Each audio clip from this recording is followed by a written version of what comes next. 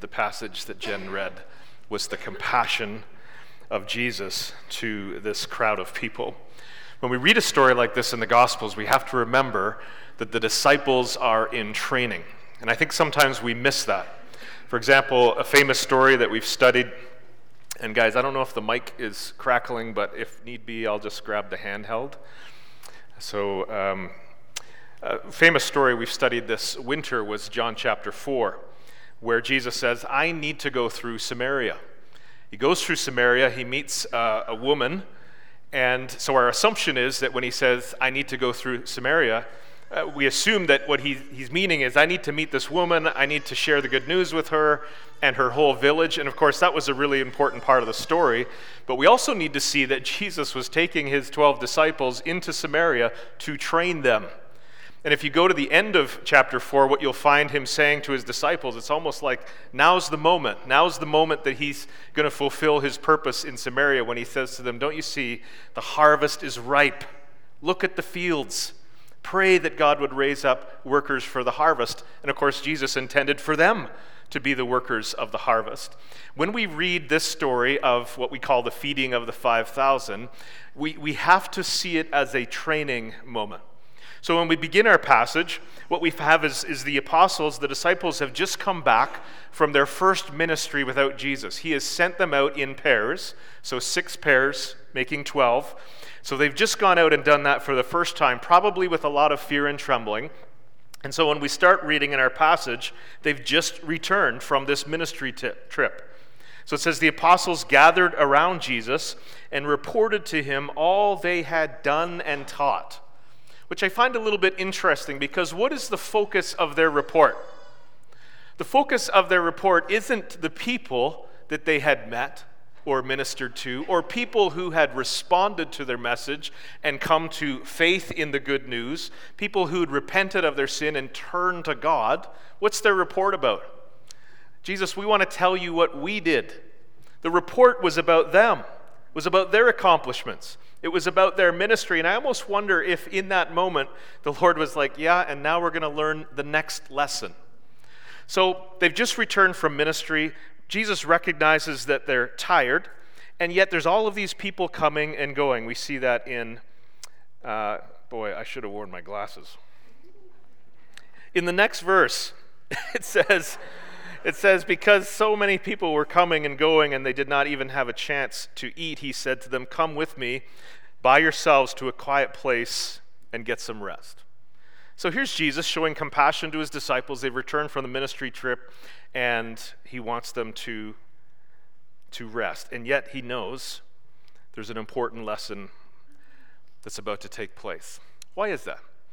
I would say it's because the disciples are a lot like us. When it comes to people and loving people and having the kind of compassion that Jesus had, we are actually more like the disciples, where it's not about the people, it's about us. So let me show you some examples. Matthew chapter 15, here's a story where Jesus had gone north of the land of Israel, and there was this Canaanite woman, it says, who was following Jesus, had found out who he was, heard his reputation, and she was crying out to Jesus to heal her child. And this is what the disciples said, all right? Here's the 12 disciples. Send her away, she keeps crying out after us. There was no intention on their part to try and help her. They didn't advocate for her. They didn't go to Jesus and say, Jesus, why don't you help her? Ultimately, Jesus would help this woman, no thanks to the disciples. How about Mark chapter 10? People were bringing little children to Jesus for him to place his hands on them, but the disciples rebuked them. In other words, the disciples were saying, Jesus doesn't have time for you and your kids. You read on in the story and you find out that Jesus rebuked them in return. They rebuked the parents. Jesus rebuked his disciples and said, let the little children come to me. How about Luke chapter 9? We saw someone driving out demons in your name and we tried to stop him because he's not one of us. You hear the us and them? Here's a story from the same, just a few verses later. They're traveling through Samaria, a place where Jewish people hated to travel. They hated the Samaritan people.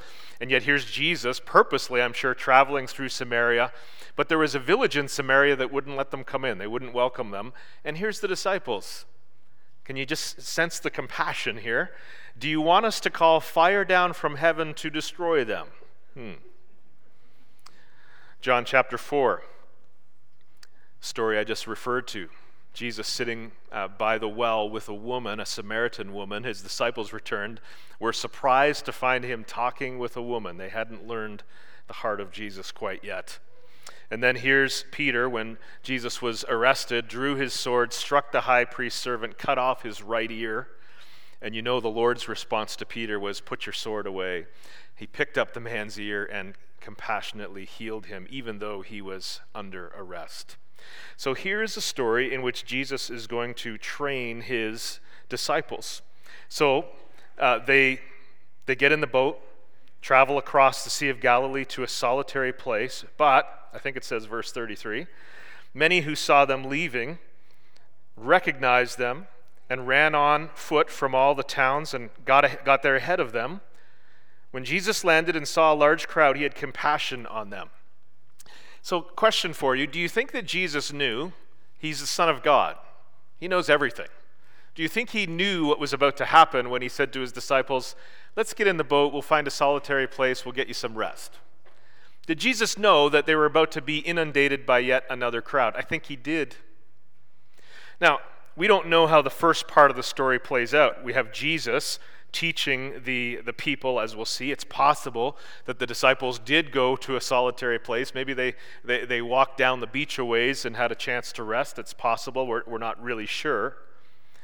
But here's the lesson. Here's the opportunity. And I'm going to call this a test of their love. When they've poured out their hearts, they've poured out their energy doing ministry, and they are tired, but now they are confronted with another crowd. Has the Lord ever done this in your life? When you thought you'd given all you could give, when you thought you were so tired, but there's a knock on the door, or there's a text message, or the phone rings, and there's someone else who needs something, there's some other opportunity that the Lord puts before you. These things are like a test of our love. And I think for the disciples, it was exposing exactly what's been exposed in my own heart so often, that my love is lacking. Of course, here we read in these verses that Jesus had compassion on this crowd. He says they were like sheep without a shepherd, or in other words, they're like lost sheep. Someone needs to take care of these people. Someone needs to help these people. Someone needs to feed these people. Jesus had compassion on them. We don't read of the disciples having compassion on them. And you can almost read between the lines here, and especially later in the story when the disciples come to Jesus, and what do they say? Send them away.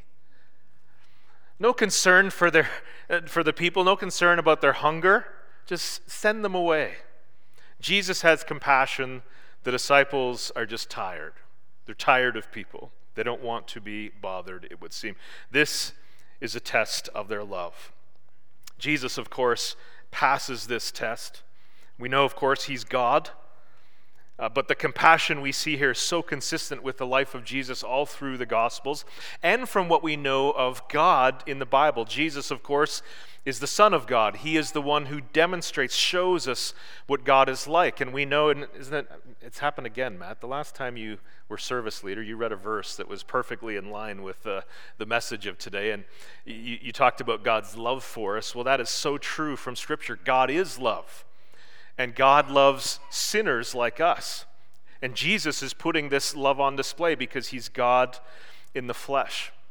I want you to understand that when we talk about Jesus being the Savior of sinners, we tend to think, well, I'm not sure I am a sinner because I haven't murdered anyone. I haven't committed any crimes. I think I'm a pretty good person. I keep my nose clean. I don't hurt other people. But here's where we have to remember what sin is. Sin isn't just doing really bad things that everyone knows are wrong. Sin also includes the ways in which we fail to live up to God's standard of things like love or mercy or forgiveness. That's why in Romans chapter 3 it says we've all sinned and fallen short of the glory of God. What's more glorious than God's love? But we've all fallen short of that. We've all failed to love people the way that God loves people. So yeah, you've got that coworker that you can't stand, and thankfully you've never murdered them. Good. That's great. It's a great start. But to be like God means that you love them, and I mean truly love them. That there's something in your heart that wells up with compassion for them, that you see through all of those frustrations and those things they say and those things they do, and maybe you begin to see them for what they've experienced in their life, and maybe the home that they grew up in or the pain that they've suffered. This is why we are sinners. Yes, all of us have done, said, thought things that were wrong, but we've also failed to do things that met the standard of God's character. And of course, human beings were made in the image of God. We were meant to live up to the standard of God, even in areas like this of his compassion. So Jesus, of course, shows us what true compassion, true love looks like. No doubt Jesus perhaps was tired, as he often was as well, but he didn't run from the crowd. He moved to the crowd because he loved them. Notice the end of verse 34. He says, they're like sheep without a shepherd. And then it tells us what he did next. He began teaching them many things. Now, you might remember from last week we were talking about the good news, kind of an introductory message. And I showed you this verse from Luke chapter 4, where Jesus said, I must proclaim the good news. That is why I was sent. Or if you had the whole verse, I must proclaim the good news in other towns, because that is why I was sent. You see the priority of the message. We're going to talk today about compassion and showing kindness, but for Jesus, the priority was the message. When he saw this crowd and had compassion on them and saw them as sheep without a shepherd, his answer, his solution to the problem wasn't, I'll feed these people and send them away. He knew that the greatest need for this crowd of people who were like lost sheep was to teach them the good news. Don't you think that was part of the many things that Jesus taught them? He taught them the Word of God. He taught them the message of God and of God's kingdom. I'm sure he taught them the good news of God's forgiveness, his invitation to them to return to him through repentance and faith.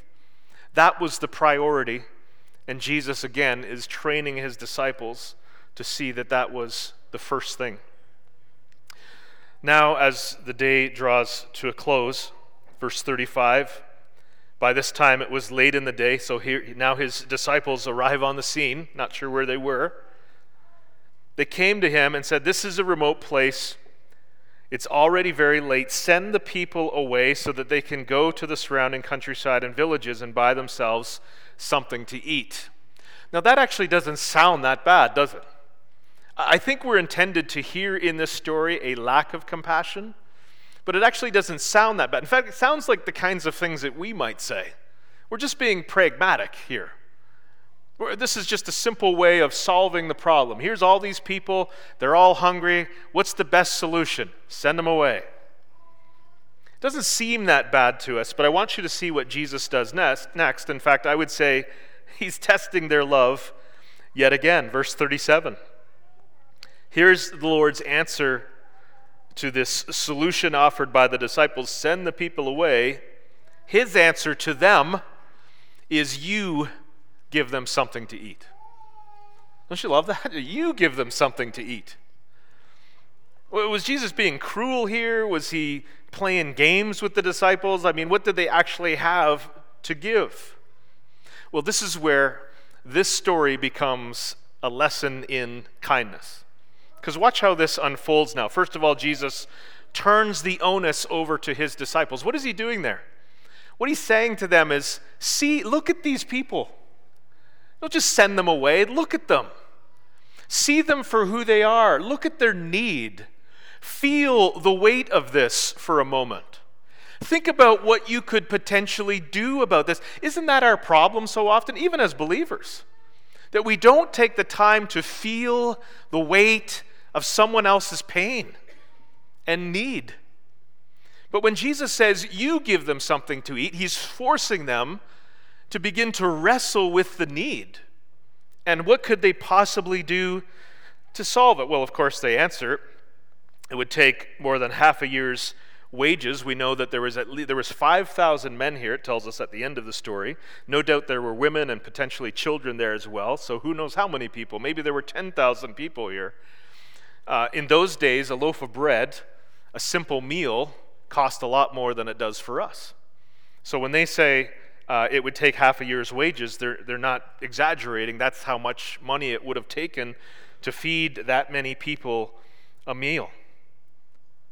So that was their question. How are we going to do this? Are we going to spend that much money on bread and give it to them to eat? So what does Jesus do? Verse 38. My eyes are getting better now. I can see the numbers somehow. How many loaves do you have? He asked. Go and see. So what's the next lesson here in this story? The next lesson is to take some inventory and have a look at what you actually have. Again, this is where we so often fail to recognize the resources that we have to make a difference in someone else's life. I don't know why it is, but we can live in this affluent society and we can have all that we have, and yet somehow we can feel like, I don't have very much. I don't have enough to give. But if we really took some inventory and thought about, well, how much money do I actually have? How much stuff do I have? Have I got stuff that I don't need that I could sell and actually share that and have something to give to the Lord or to His work or to some person in need? How much time do I have? I mean, I fill my life with all kinds of things, some of them necessary, some of them not. But what if I took inventory and realized, no, I've got 5 or 10 hours a week that I could give to serving other people, to serving God.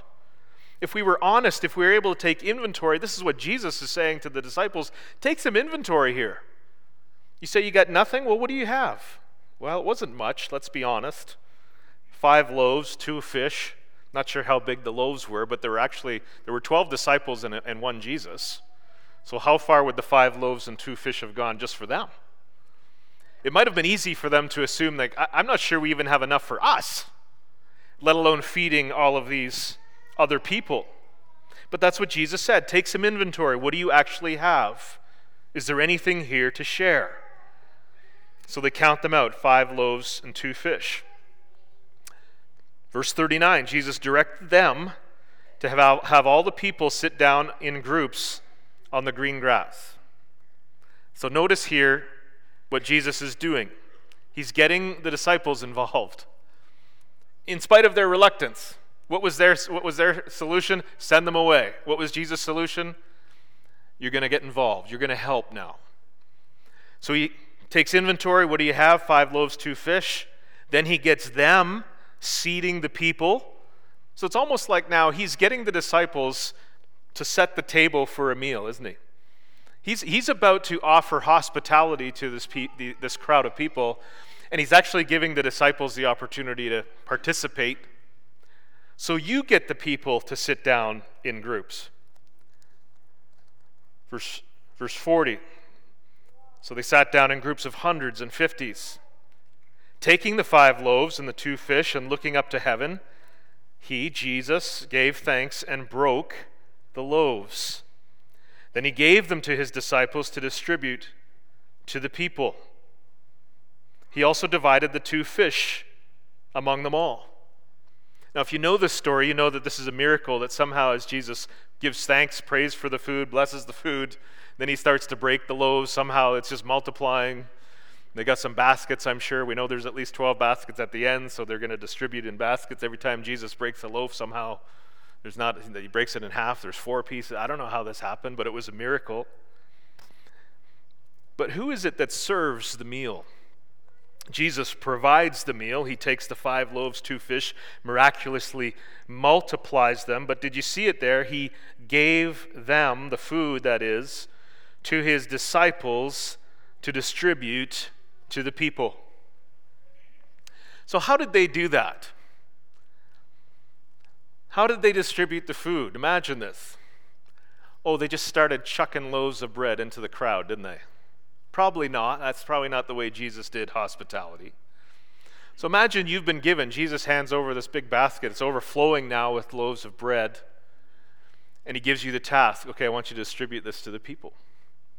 Well, what does that mean? It means that they take the basket and now they get up close, right? And they're getting right in people's faces, and they bring the basket and they're speaking now. They're looking each of these people in the eye and they're distributing the food that way. The crowd of people that the disciples didn't have the time of day for, they had no energy left for, they had no compassion for.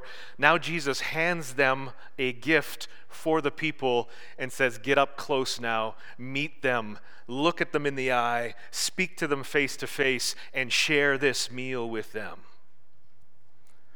Do you think that's awesome? They all ate and were satisfied.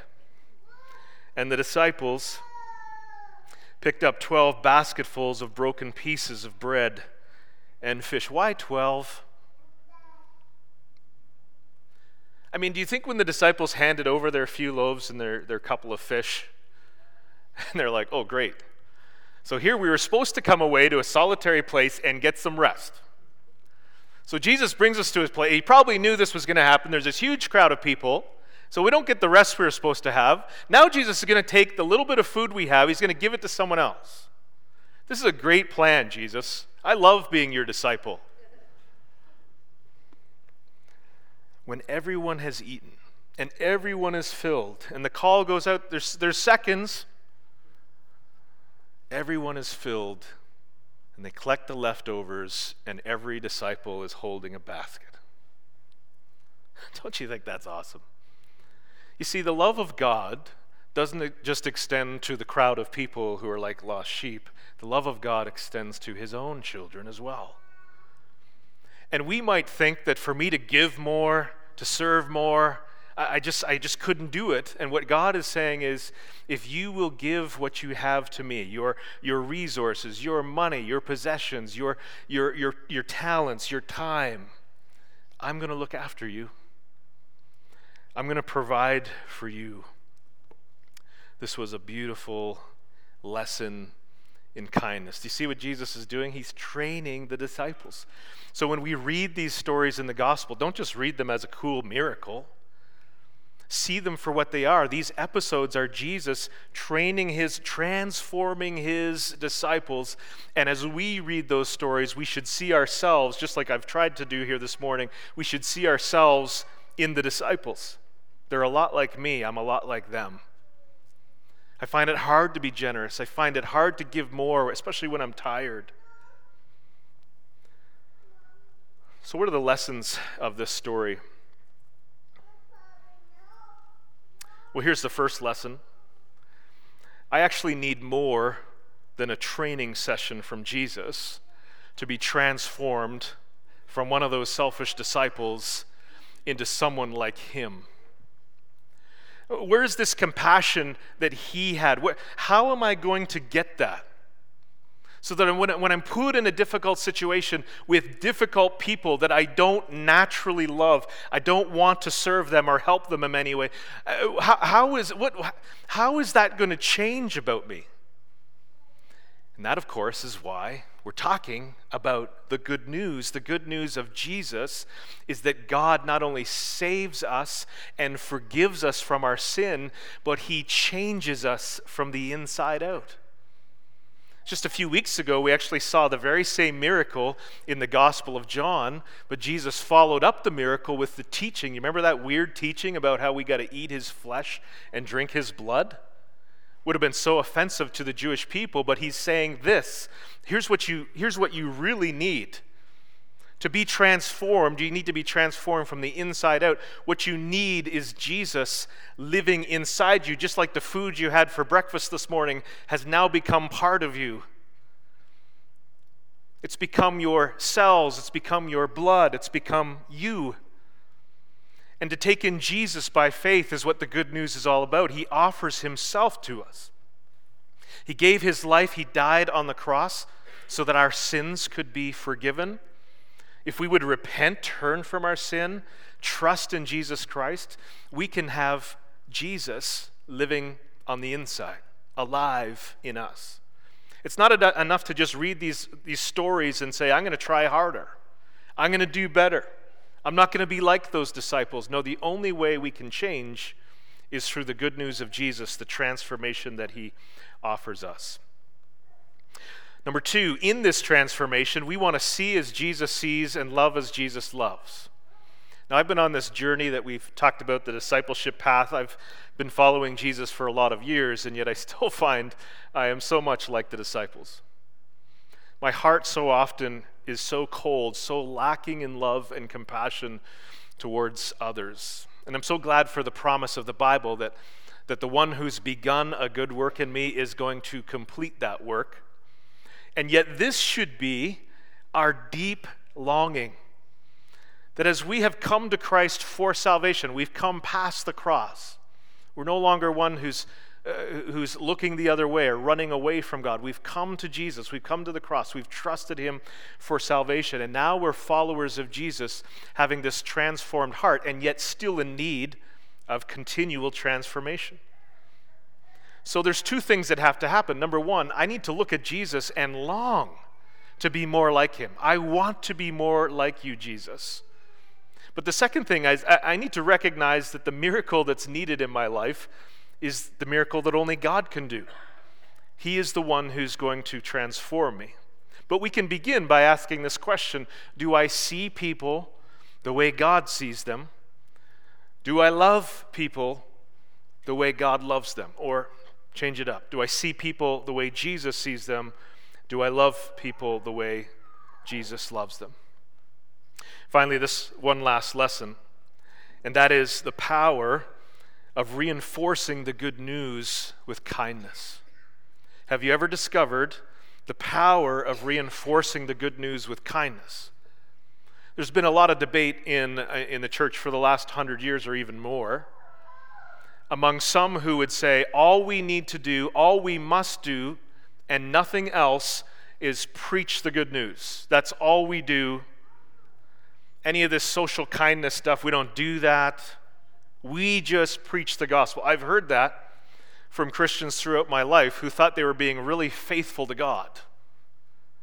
We don't do anything else. All we do is preach the gospel. Then there's other people who say, no, the gospel's kind of offensive. We don't want to preach at people. We're just going to show kindness. That's what we do. And you realize there's actually a problem with both sides. Probably a lot of us in our church maybe there's some who would be inclined to go either way. The problem with either side is now you're not following Jesus, right? Because what we see so clearly in the Gospels again and again and again and again is Jesus prioritizing the message and reinforcing the message with kindness. Isn't that what we see? Every story, every day of Jesus' life, he prioritized the message of the good news. He reinforced the message with kindness. And that is what we must do as followers of Jesus. I don't want to be a church that says all we do is preach the gospel. We don't have time for any of that kindness stuff. Wrong. I don't want us to ever become the church that says we have stopped preaching the gospel. It's offensive to our world. We're just going to focus on showing the love of God. Folks, if that were the case, we'd no longer be a Christian church, to be honest with you. We have to do both. Now, why would we want to reinforce the good news message in our time? Number 1, it's because we live in a culture and society that is highly suspicious of us or anyone else who's religious. Our culture is suspicious of our religious beliefs. So reinforcing the good news with kindness helps to overcome that suspicion, that hesitancy that people might have about us. Why else would we do it? We also would do it because showing kindness puts the gospel on display. Here's how Jesus said it in Matthew chapter 5. You're the light of the world. A town built on a hill cannot be hidden. Neither do people light a lamp and put it under a bowl.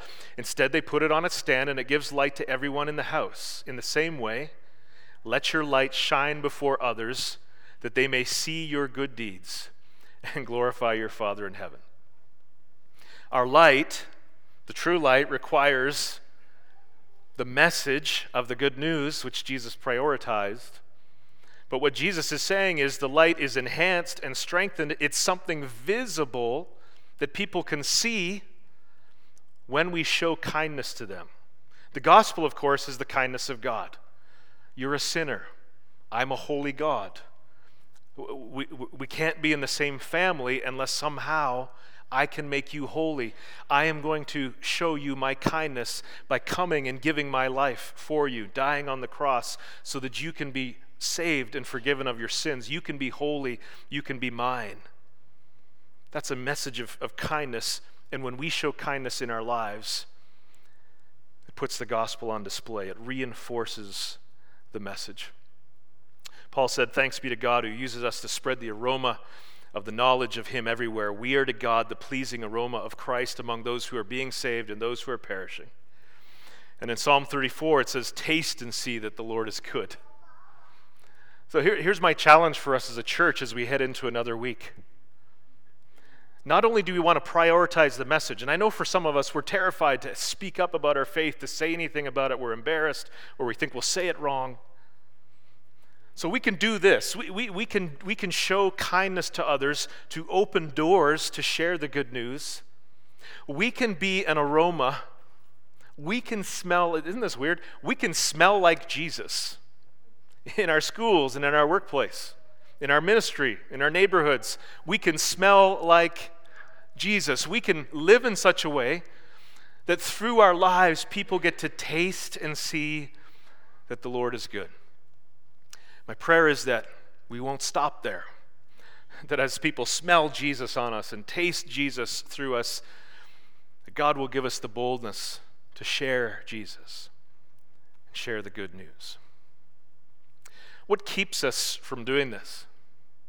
I mean, I don't know if it seems like this to you, but it seems like this to me. Like this is just a no-brainer. Like obviously, this is what Jesus did. This is what we should do. What keeps us from doing this in our lives? And I wonder if the ultimate question for us is Jesus enough? Is Jesus enough for us? To follow Jesus, and he leads us into hard places and hard circumstances and towards people that we don't naturally love. Is it enough to say that we love Jesus? You see, if all we have are 5 loaves and 2 fish, but we also have Jesus, then we have far more than 5 loaves and 2 fish. And the Lord can loosen our grip on those things that we have that so easily could be offered and shared with others for the purpose of sharing the good news, if he is our greatest love. So as we close and as we think about these things, we're going to sing about that. We're going to sing about how Christ is enough. So we'll sing this closing song, and then Matt's going to come close our service.